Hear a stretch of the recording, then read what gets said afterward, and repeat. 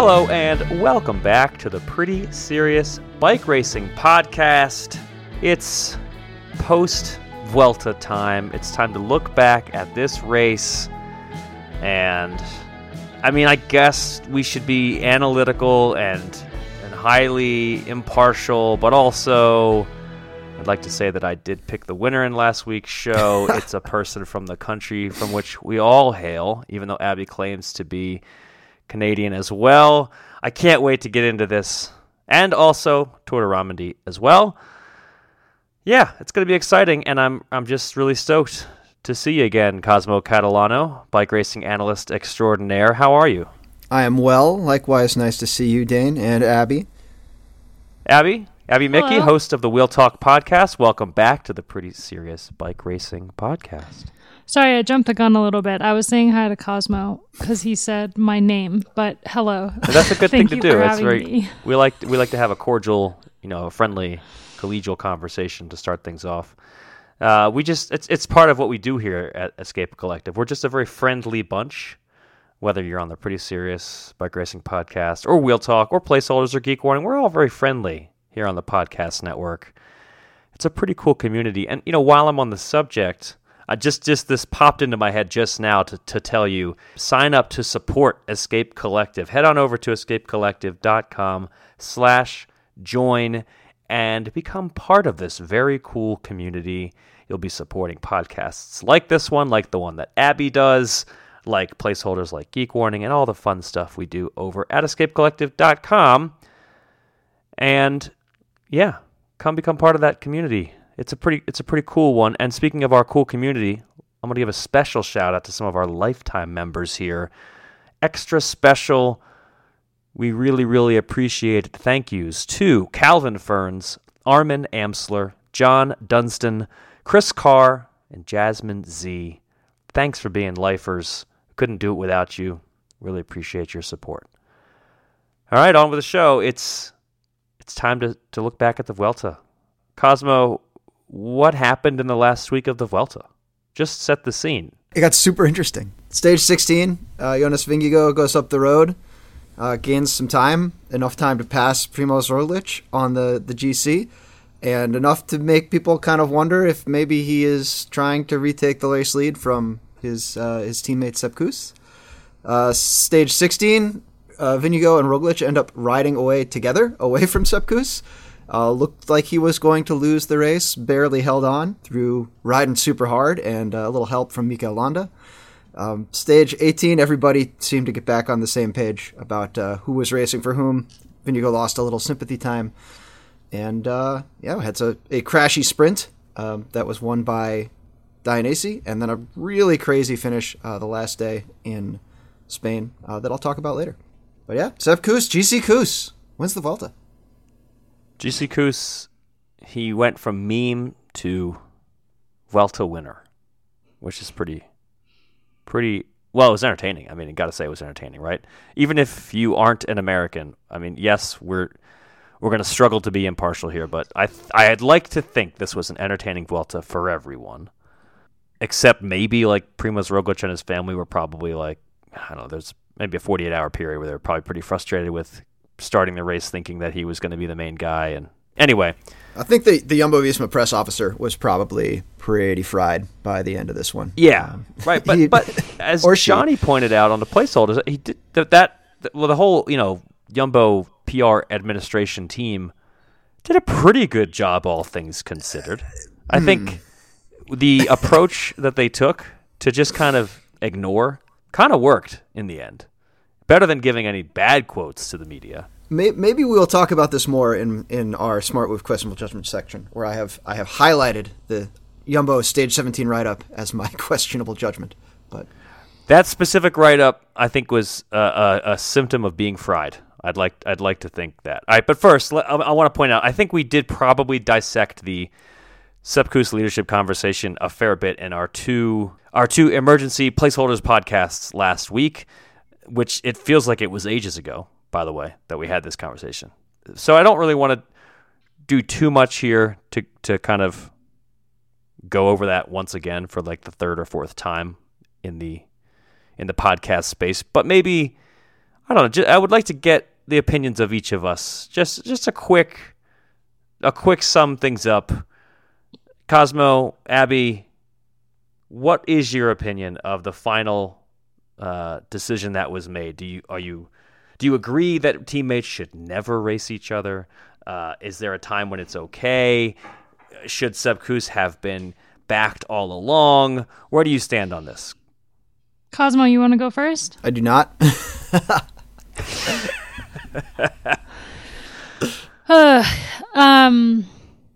I feel like I'm pretty impressed that Sepp was able to do what he did after supporting Primoz and Vingegaard in the first 2 Grand Tours of the year.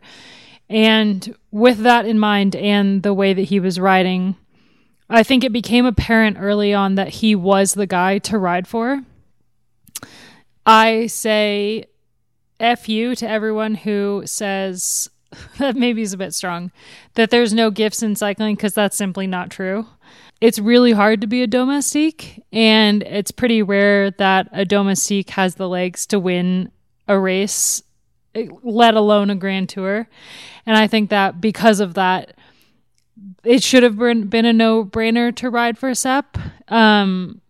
Like it or not, cycling isn't all about like the strongest guy wins the race. Sometimes it does have to be somebody else. And if that happens to be a great PR move for the team, then that's just like the icing on top of the cake. But I think that the team made a lot of choices that could have put a lot of their support in jeopardy, and they're not really in a place to do that. So I think that backing Sepp was the right move. Now I feel like I'm rambling, but I feel like this is such a hard question to answer. Like, I want to answer it like in a professional way, but also like I'm obviously biased. I know Sepp.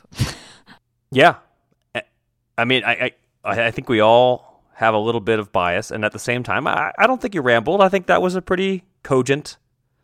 I think like at the end of the day, the bottom line is that Sepp was the best guy out there, and he deserved to win. Yeah, fair enough. Cosmo, what's your take? I'm still kind of. How do you go to the Vuelta with both Vingegaard and Roglic and not have a plan for like what you're going to do when the race leadership is contested?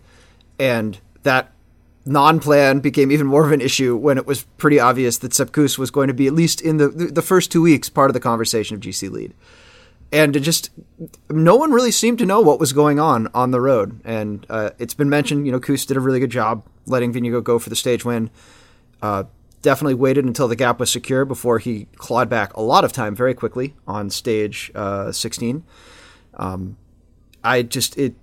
To me, I don't understand how you get to that second rest day and don't have a like decision tree built out that everybody's memorized. They know what they're going to do on the road. Obviously, Jumbo is one of the best teams in cycling. Like, you can't argue with that. I can't quite get my head around not having a more professional approach, especially because they had that.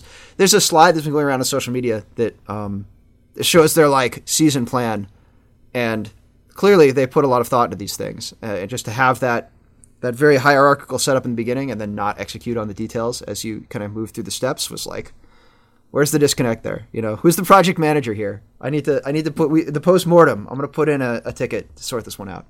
I don't think that, I don't like the narrative that the only reason the team backed Sepp is because there was so much backlash on Twitter. Like, I think that's kind of that really undercuts Sepp's ability to win the race. I think it's a bummer.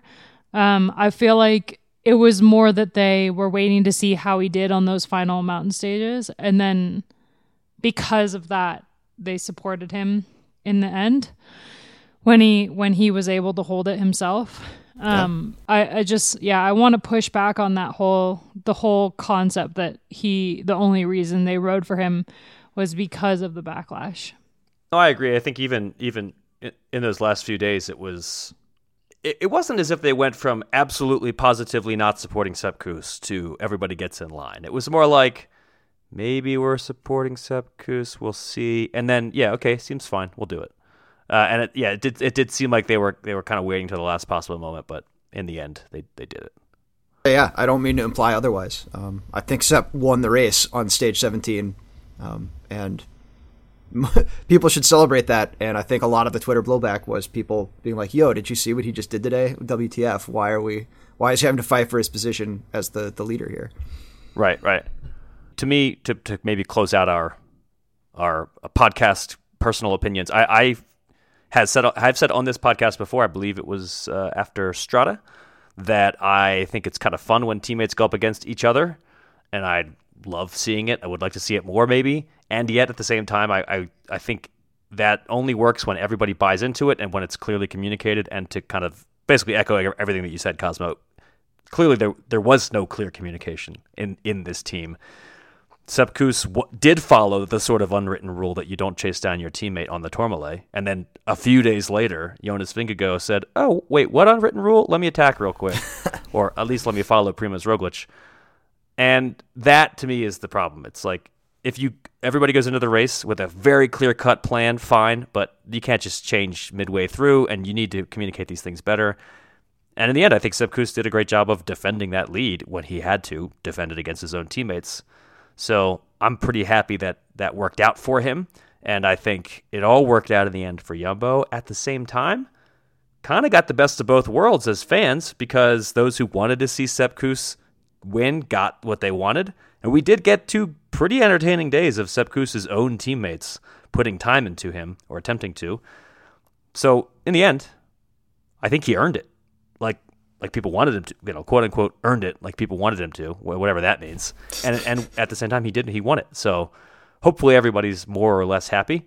And I think the excitement around the Vuelta this year is a pretty clear sign that the race was a big winner in all of this, because people watched, people cared.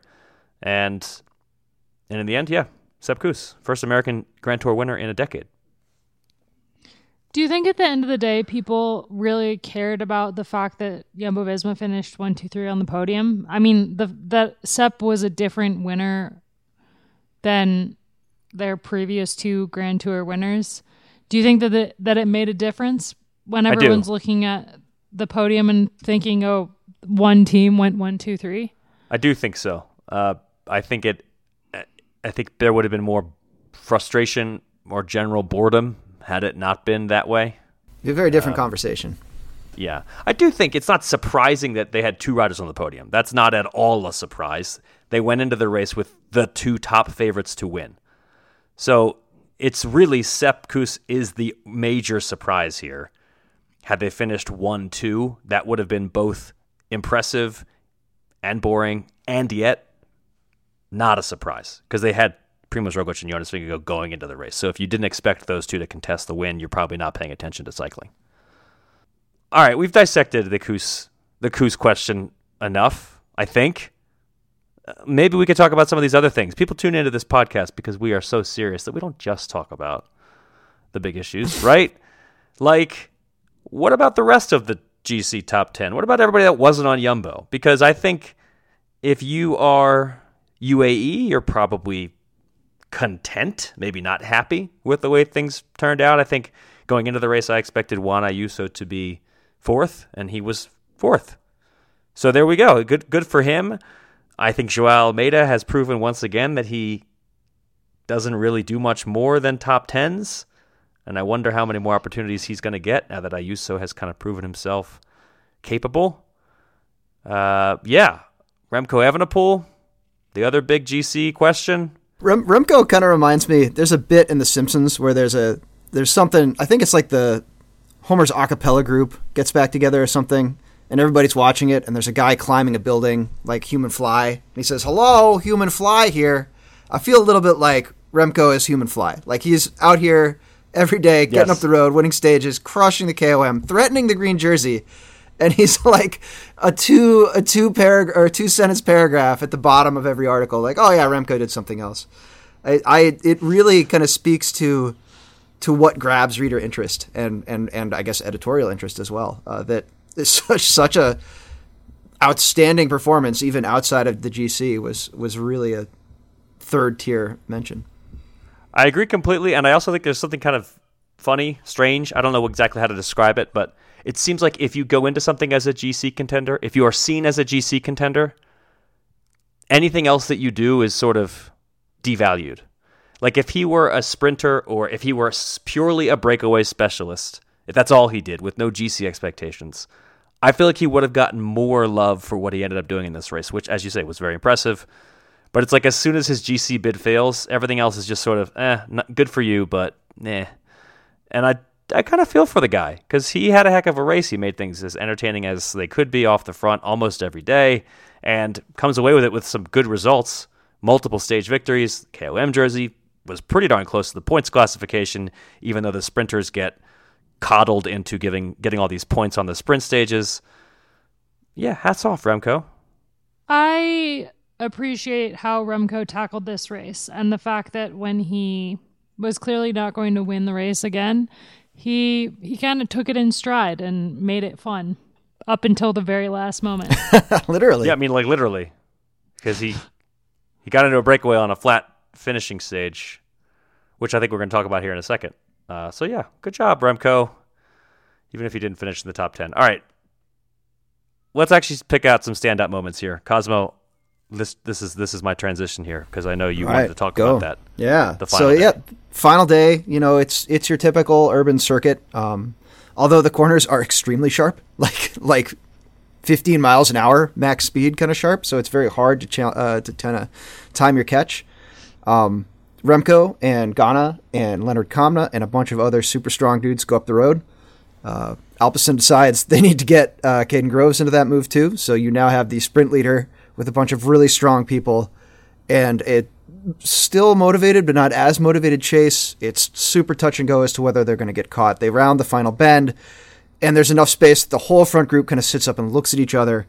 Finally, Remco goes, I think, maybe 400 meters. Groves digs super deep, gets there, gets to Remco's wheel, like 100 meters, 50 meters, starts to go himself. Is like clear. Everybody at the front of the race is completely gassed. I think he's actually coasting as he throws the bike over the line. But it was just it was so atypical for a final day finish, and it can be a real procession. You know, we expect the Tour de France to be like this, where there's a couple breaks and then there's a big sprint. And I thought it was really cool to see that break from it and to see Caden Groves come through because he had the reason this was an interesting finish is because Remco could have taken the green jersey. And the reason he could have done that is because there was a big crash, I think stage 19, where Caden Groves didn't get any points because it happened in the final kilometer. There's a crash. Caden Groves manages somehow to run out of the crash. So the bike, there's a bunch of bodies strewn across the road. He comes in kind of late, gets out, like endos a little bit, lands on his feet, runs it out, picks up his bike. You know, he's clearly the strongest sprinter in the race. He's not screaming. He's not cussing. He gets his bike back up and immediately goes over to one of his teammates who's on the ground, like kind of, hey, are you okay? Which I thought was really cool. And I thought it was cool to see him, you know, the team kind of pay that back, getting him into this move and then him finishing it off with the win. I know, Dane, you say the sprinters are coddled into these points, but I always like to see a rider kind of earn that green jersey, Tor Hushovd style, where he would go on a big long break, grab those intermediate sprints. I kind of saw shades of that here at the finish. Oh, I think Groves definitely earned it in the end, and the fact that he was able to get into this breakaway, I mean, that was really impressive. So good on Groves, and that was a great final stage. He had a very good race. I feel like I probably would have expected more wins. After the first two, I was thinking, okay, he's just going to win every sprint now, right? And then he didn't, but he did end up with some pretty good results, and that last stage was great. I do think we got to see the way in which a gap to a break can be misleading, or at least our expectations are sort of the general rule of thumb about, oh, there's XK to go and there's Y seconds to the break, so they will or won't get caught. And that was very much not the case. The standard rule of, 1 minute for every 10K was very much not the case in Madrid. And they had about 20 seconds, give or take, for a very long time. And yet they were extremely dangerous. And you get to see what happens when the teams that might chase, like Alpecin, because Groves was hoping to win the sprint, have a rider in the move. Well, then it's basically just 6 very strong riders out front, including the huge engines of Ghana and Evenepoel, versus not that many people putting in that much effort in the back in the peloton, and that allows a 20-second break or a 20-second gap to really hold. And that was pretty fascinating watching that, again, relatively small compared to what we normally expect, gap to hold all the way to the finish, where Groves took the win. Abby, moments that stood out for you for this Vuelta?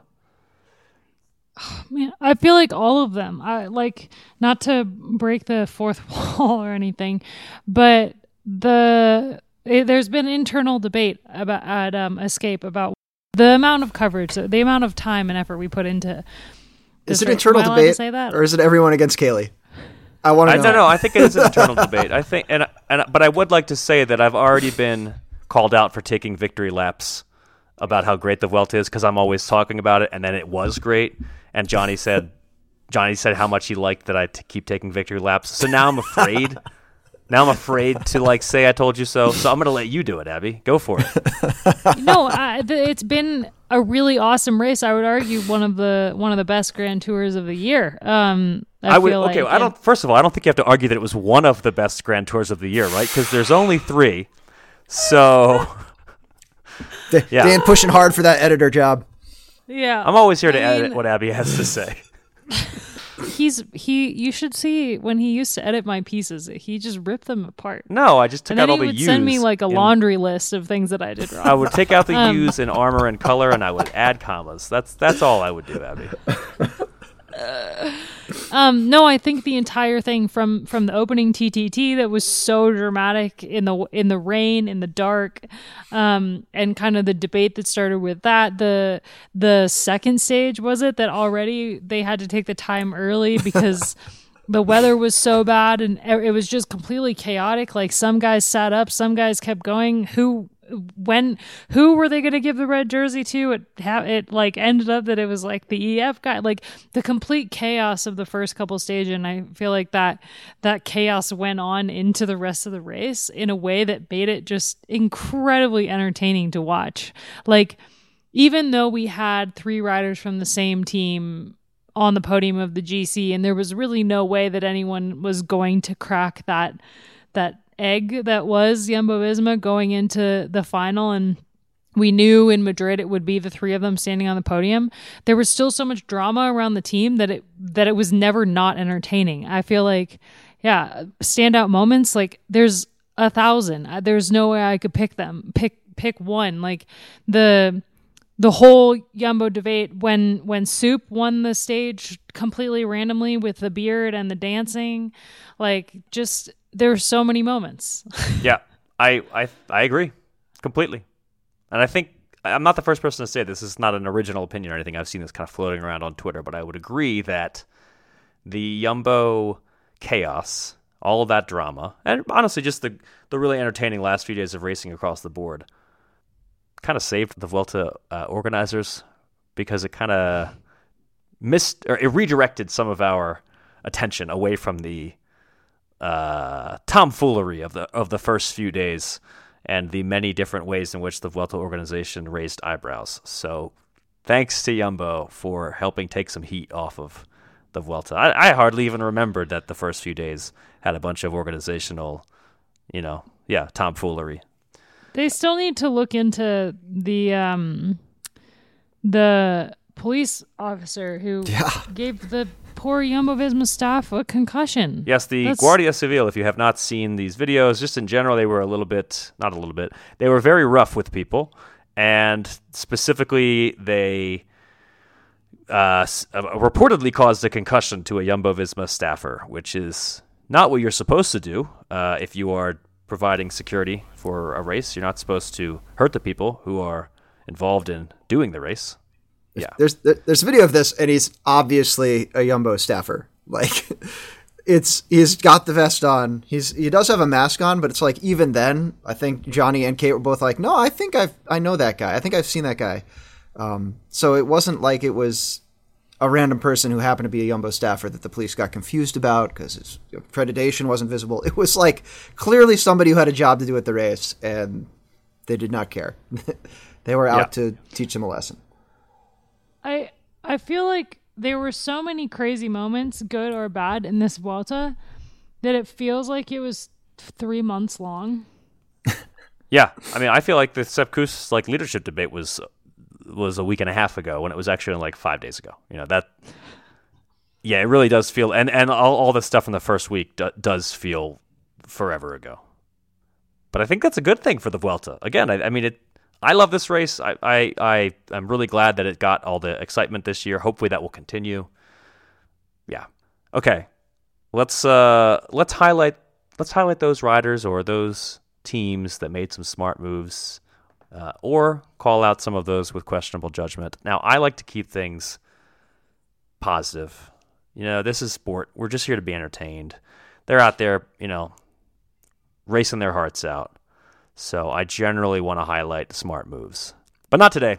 Today I'm going to call out Movistar for their questionable judgment in their home Grand Tour. This was a pretty poor effort from the one Spanish World Tour team, which sent a rider who has been second at this race 3 times, no less than 3 times so far in his young career.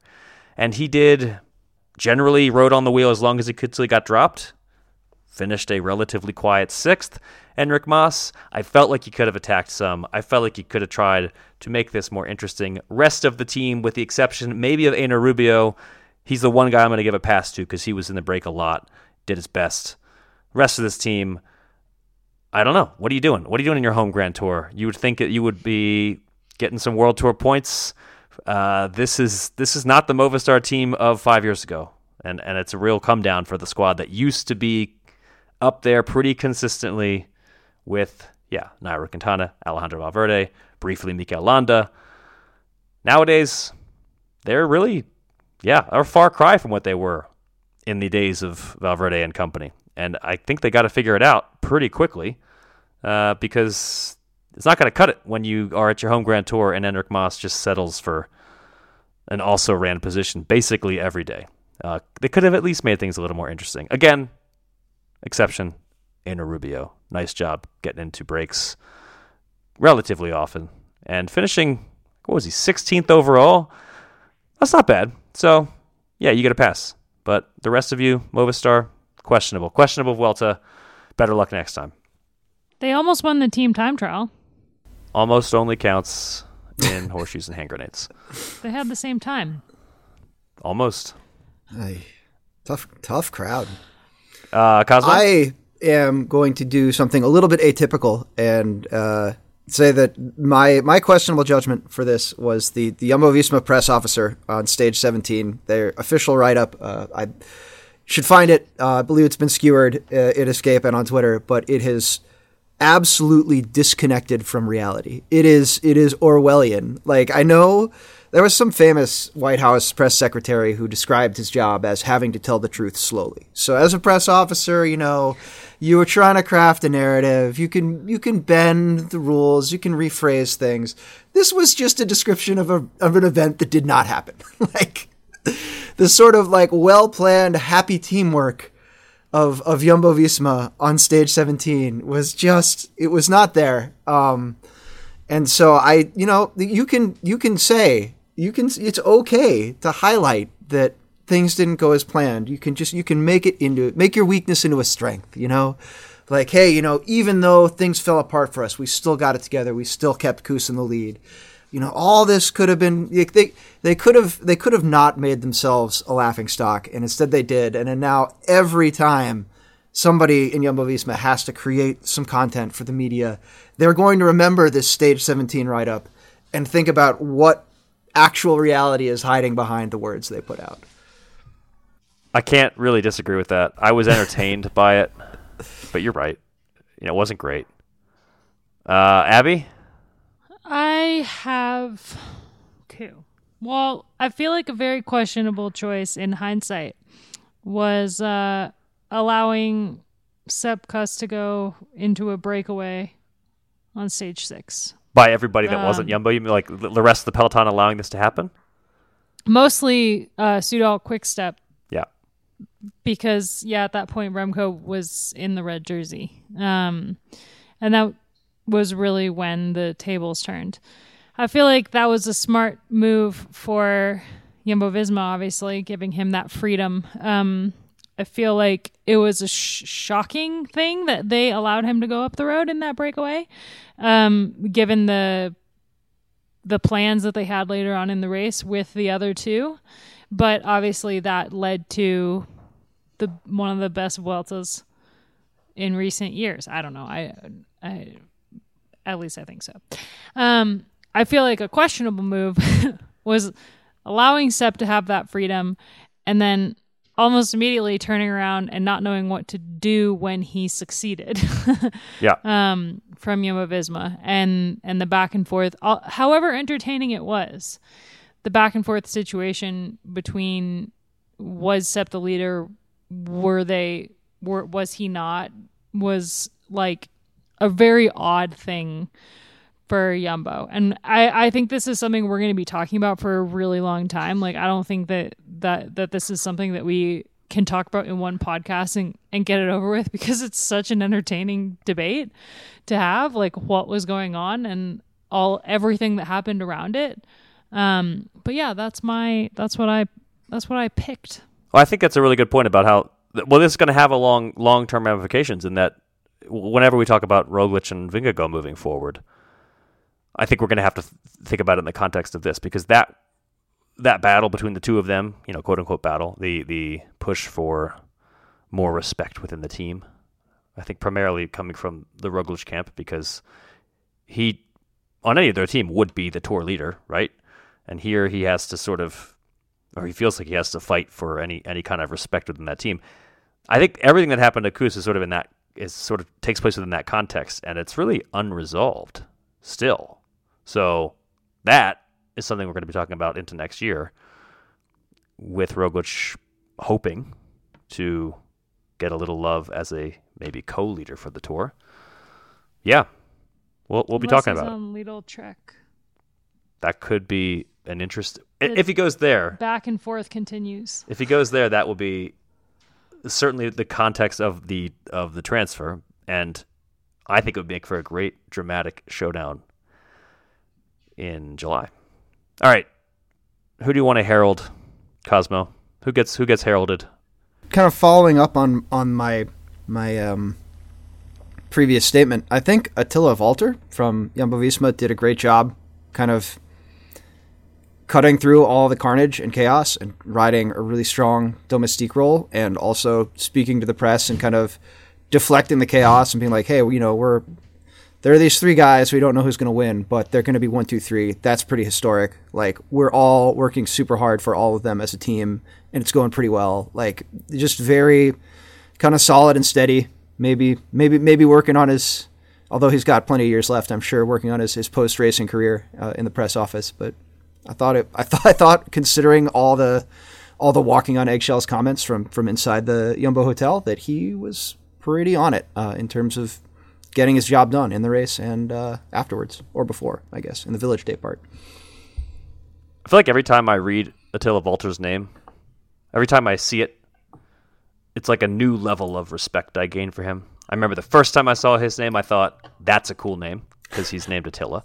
And then the next time I saw it, I thought, this guy's really good at bike racing. And then, yeah, as you point out, I thought, wow, he's really good at talking to the media. And the rest of this team seems very bad at that, or at least the team management does. So good on Attila Valter for actually getting his shit together before talking to the media, so that we actually get a coherent response when asked those questions. Abby, who gets heralded?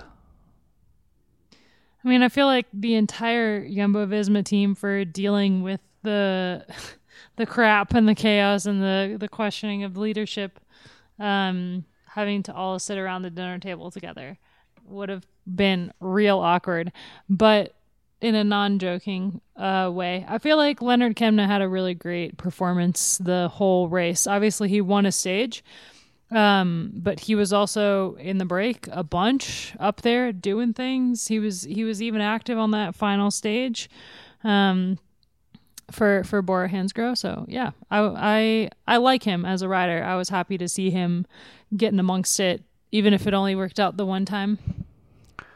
He is somebody that if you are not a Escape Collective fantasy cycling player, you should be. And he has definitely slotted into my sort of favored, this is a breakaway day, it's always going to be a throw at the dartboard. It seems like Leonard Canvas seems like a good throw at the dartboard. And that's something that he's really come into his own in that this year. And of course, he has now won stages in all 3 Grand Tours after this season. So congrats, Lenny. I'll give a quick shout out of heralding to Philip Ogana, time trialing expert, noob sprinter. And he sprints like a noob. And his lead out is pretty noobish. But he has power. And I think there's some potential there. I think we saw on multiple occasions that he clearly has this extra gear over a short period of time that I didn't really think he would have. I didn't see him as somebody who could do that, which is kind of silly of me because of his track abilities. That I was surprised to see him sprinting so well is probably reflects poorly on my skills as an analyst. But I don't think it was generally expected that he was going to do this well. He finished second 3 different times in sprints at the Vuelta. And I think if he just gets a little more training on how to sprint, and maybe if he has a lead out that is a little bit better at launching him at the right time, we could actually see him win some sprints. Maybe not consistently winning Tour de France sprints, but at the Vuelta, where the best sprinter is Caden Groves, which is, he's good, but he's not a world beater. I think Philip Ogana can come up with some stage wins, and possibly again at the Giro as well. This could be something where Ghana starts to consistently contend in the sort of slightly smaller races than the Tour de France. So good on you, Philip Ogana, for finding this new skill set, new at least to me watching at age 27, which makes me optimistic about your future. All right, we've heralded the unheralded. We've criticized those who've made questionable moves. I feel like we can kind of close the book on the Vuelta, right? Abby, what happened in 30 seconds or less? Women's Tour de Romandie. It was a great race. It was 3 super aggressive days of racing for the women. The winner at the end of it for the overall was probably unsurprising, Demi Vollering, but the first stage was really exciting with Sofia Bertizzolo taking the win over Karina Schrempf, who went for a late race attack, one of many, many, many attacks during the day. Kasia Niewiadoma, our favorite aggressive rider, she attacked like 10 or 11 times that day, but Karina Schrempf went late in the race and she thought she had it. She threw her arms up in the air only to be passed on the line by Sofia Bertizzolo. She still managed to get second on the stage, and she said afterwards that she actually threw her hands up in frustration. I think that most people seeing the photos of the finish line would maybe disagree. But I don't know what her frustrated face looks like. Maybe it's just like super stoked. I want to believe her, but I went back and watched a few times after reading that story, reading that she said that. And my final takeaway was, I don't know that I believe you there. Yeah. I feel like just own it. Just own it. Like what Demi Vollering did at the Tour de France Femme avec Zwift, where she was like, I didn't know if I'd won or not, so I figured if I did, at least we had the photo, and if not, can you please delete all the photos? That's actually a pretty good, that's the way to go. The way to probably go most of all, though, is just don't just do know it what's happening in the situation that we saw in stage 1. Maybe just don't celebrate, right? She only really needed to pedal twice more and she would have had the stage, which would have been a huge win for Karina. I mean, she's had an amazing year. She's been there and thereabouts, obviously the Austrian national champion, but she's been on this team that has really had a breakthrough year, Phoenix Secunic. And so it would have been a big win for her and for the team, but it was still a big win for Sofia Bertizzolo, who had never won a World Tour race before she won this. She's had some notable results in the past, finished second at Trofeo Alfredo Binda. She's had some really good results as a junior, but this was her first World Tour win at 26 years old. So I'm excited to see what confidence that gives her going into next season and the final races of this year, because for the love of all things, it's not over. Demi Vollering took the second stage on a mountaintop finish, with Kasia Niewiadoma coming in 2 seconds behind her and Marlen Reusser 6 seconds behind. It was pretty much the regular names that you would expect to see, but I think Canyon SRAM's performance on this stage was notable in that they had a lot of firepower in the group, and they really took charge of the pace setting on the climb and did a really good job of breaking that group apart and really putting Kasia in the best possible situation she could have been in. In the end, it was Demi who did the move, kind of just an acceleration. It wasn't really an attack. That distanced her and Kasia and Juliette Labous and Marlen Reusser from the rest of the group. But yeah, I think I wrote something on escapecollective.com about Canyon SRAM's numbers and how they're building a team that I think, if they continue to utilize the talent that they have in the way that they are, they will be a team that can rival SC Works in the future, hopefully. But I think we all just want to see a team do that, no matter what team it is. And the final stage was won by Liana Lippert, the new number one woman for Movistar now that Annemiek van Vleuten is retired. Liana took that final stage in a reduced bunch sprint. It was like 25 riders that came to the line after a super aggressive day, just completely nonstop attacking left, right, and center from Canyon SRAM and from DSM Firmenich. And Lippert had a really good sprint to win against Fem Van Empel, who went long. Not that it was bad. I also wrote about this on the site. But yeah, Fem Van Empel, she kind of just didn't have a teammate, and so she started sprinting early, which was fine because there was bends in the road, so she had like a good line, but she just didn't have the acceleration to be able to hold off Lippert, who timed her move, was very patient and timed her move right, and then was just really smart about where she went on the road. No one can see my hand movements. Yeah, this is the downside of a podcast. We need a whole TV network is what we need. Don't give Kaylee any ideas. Yeah, you're right. Cosmo, does Fem Van Empel do like other things on the bike? Does she have other pursuits?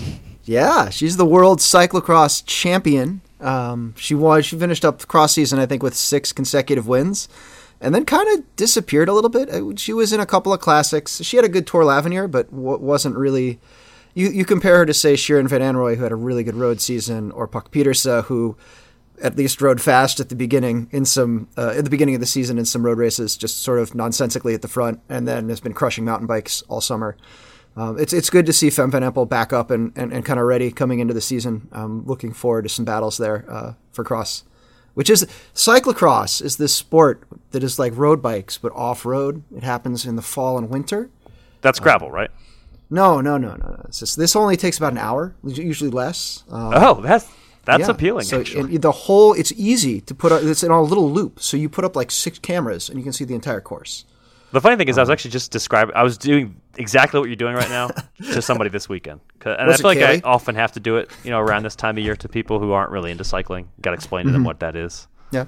No, it's really good to see her back and fit and dialed in. So, yeah. I wanted to give a quick shout out, maybe isn't the right word. I don't know. Acknowledgement to, I think I've said it a little bit already, but Marlen Reusser kind of coming into her own this year has proven to be a really big tactical advancement for this SD Works team, which obviously they're loaded with talent, and we know that especially in the classics, between Vollering and Kopecky, they're pretty hard to beat in the classics, and then Wiebes in the sprints makes them pretty dangerous on that sort of terrain. But Marlen Reusser's evolution into being a very capable climber, I think, gives Demi Vollering, as if she needed any more advantages, yet another one in these stage races where you're really kind of caught between a rock and a hard place. If you're Kasia Niewiadoma, do you try to put Reusser in the rearview mirror and expend all your energy doing it, or do you just let them both gang up on you? And it's again as if this team needed any extra factors to help them win. But yeah, Marlon Reusser kind of coming into her own, not just as the time trial superstar we already knew she was, but as a really solid climber. Pretty tough to beat. Abby, who has been unheralded thus far? Paula Patino deserves a shout out. She did a great job in the lead out for Liana Lippert on the final stage, but she also held her own in that group. It was a really reduced group by the time they finished that race, and she did an awesome job for Liana. But I also feel like the two young Germans on Canyon SRAM, and Lauren, Gracie, and I talk about this a bit on the Wheel Talk podcast, if you want to listen to that this week.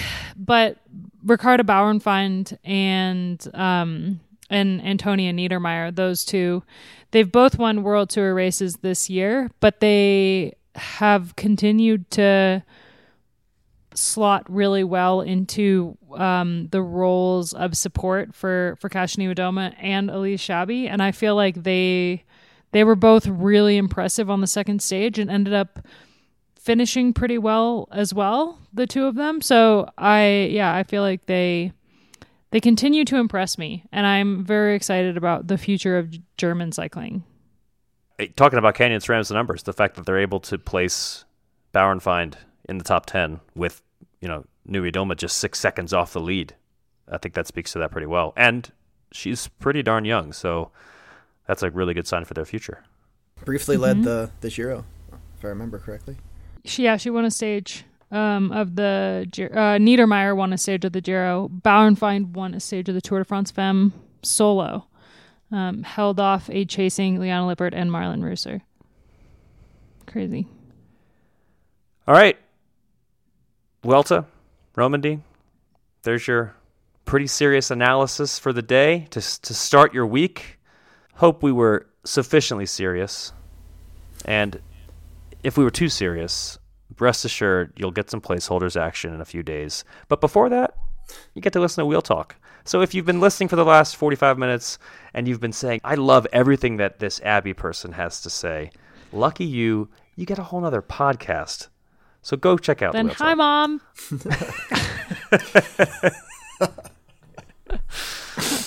Yeah. Abby, thanks for joining us. And if you liked hearing from Abby, go listen to Wheel Talk. And even if you're somebody who likes, I don't know, a little bit of banter, we got stuff for you with the placeholders. If you like tech, Escape Collective has you covered with Geek Warning. So, hope you enjoyed. Cosmo, Abby, thank you for being pretty serious this week, and we'll see you again soon.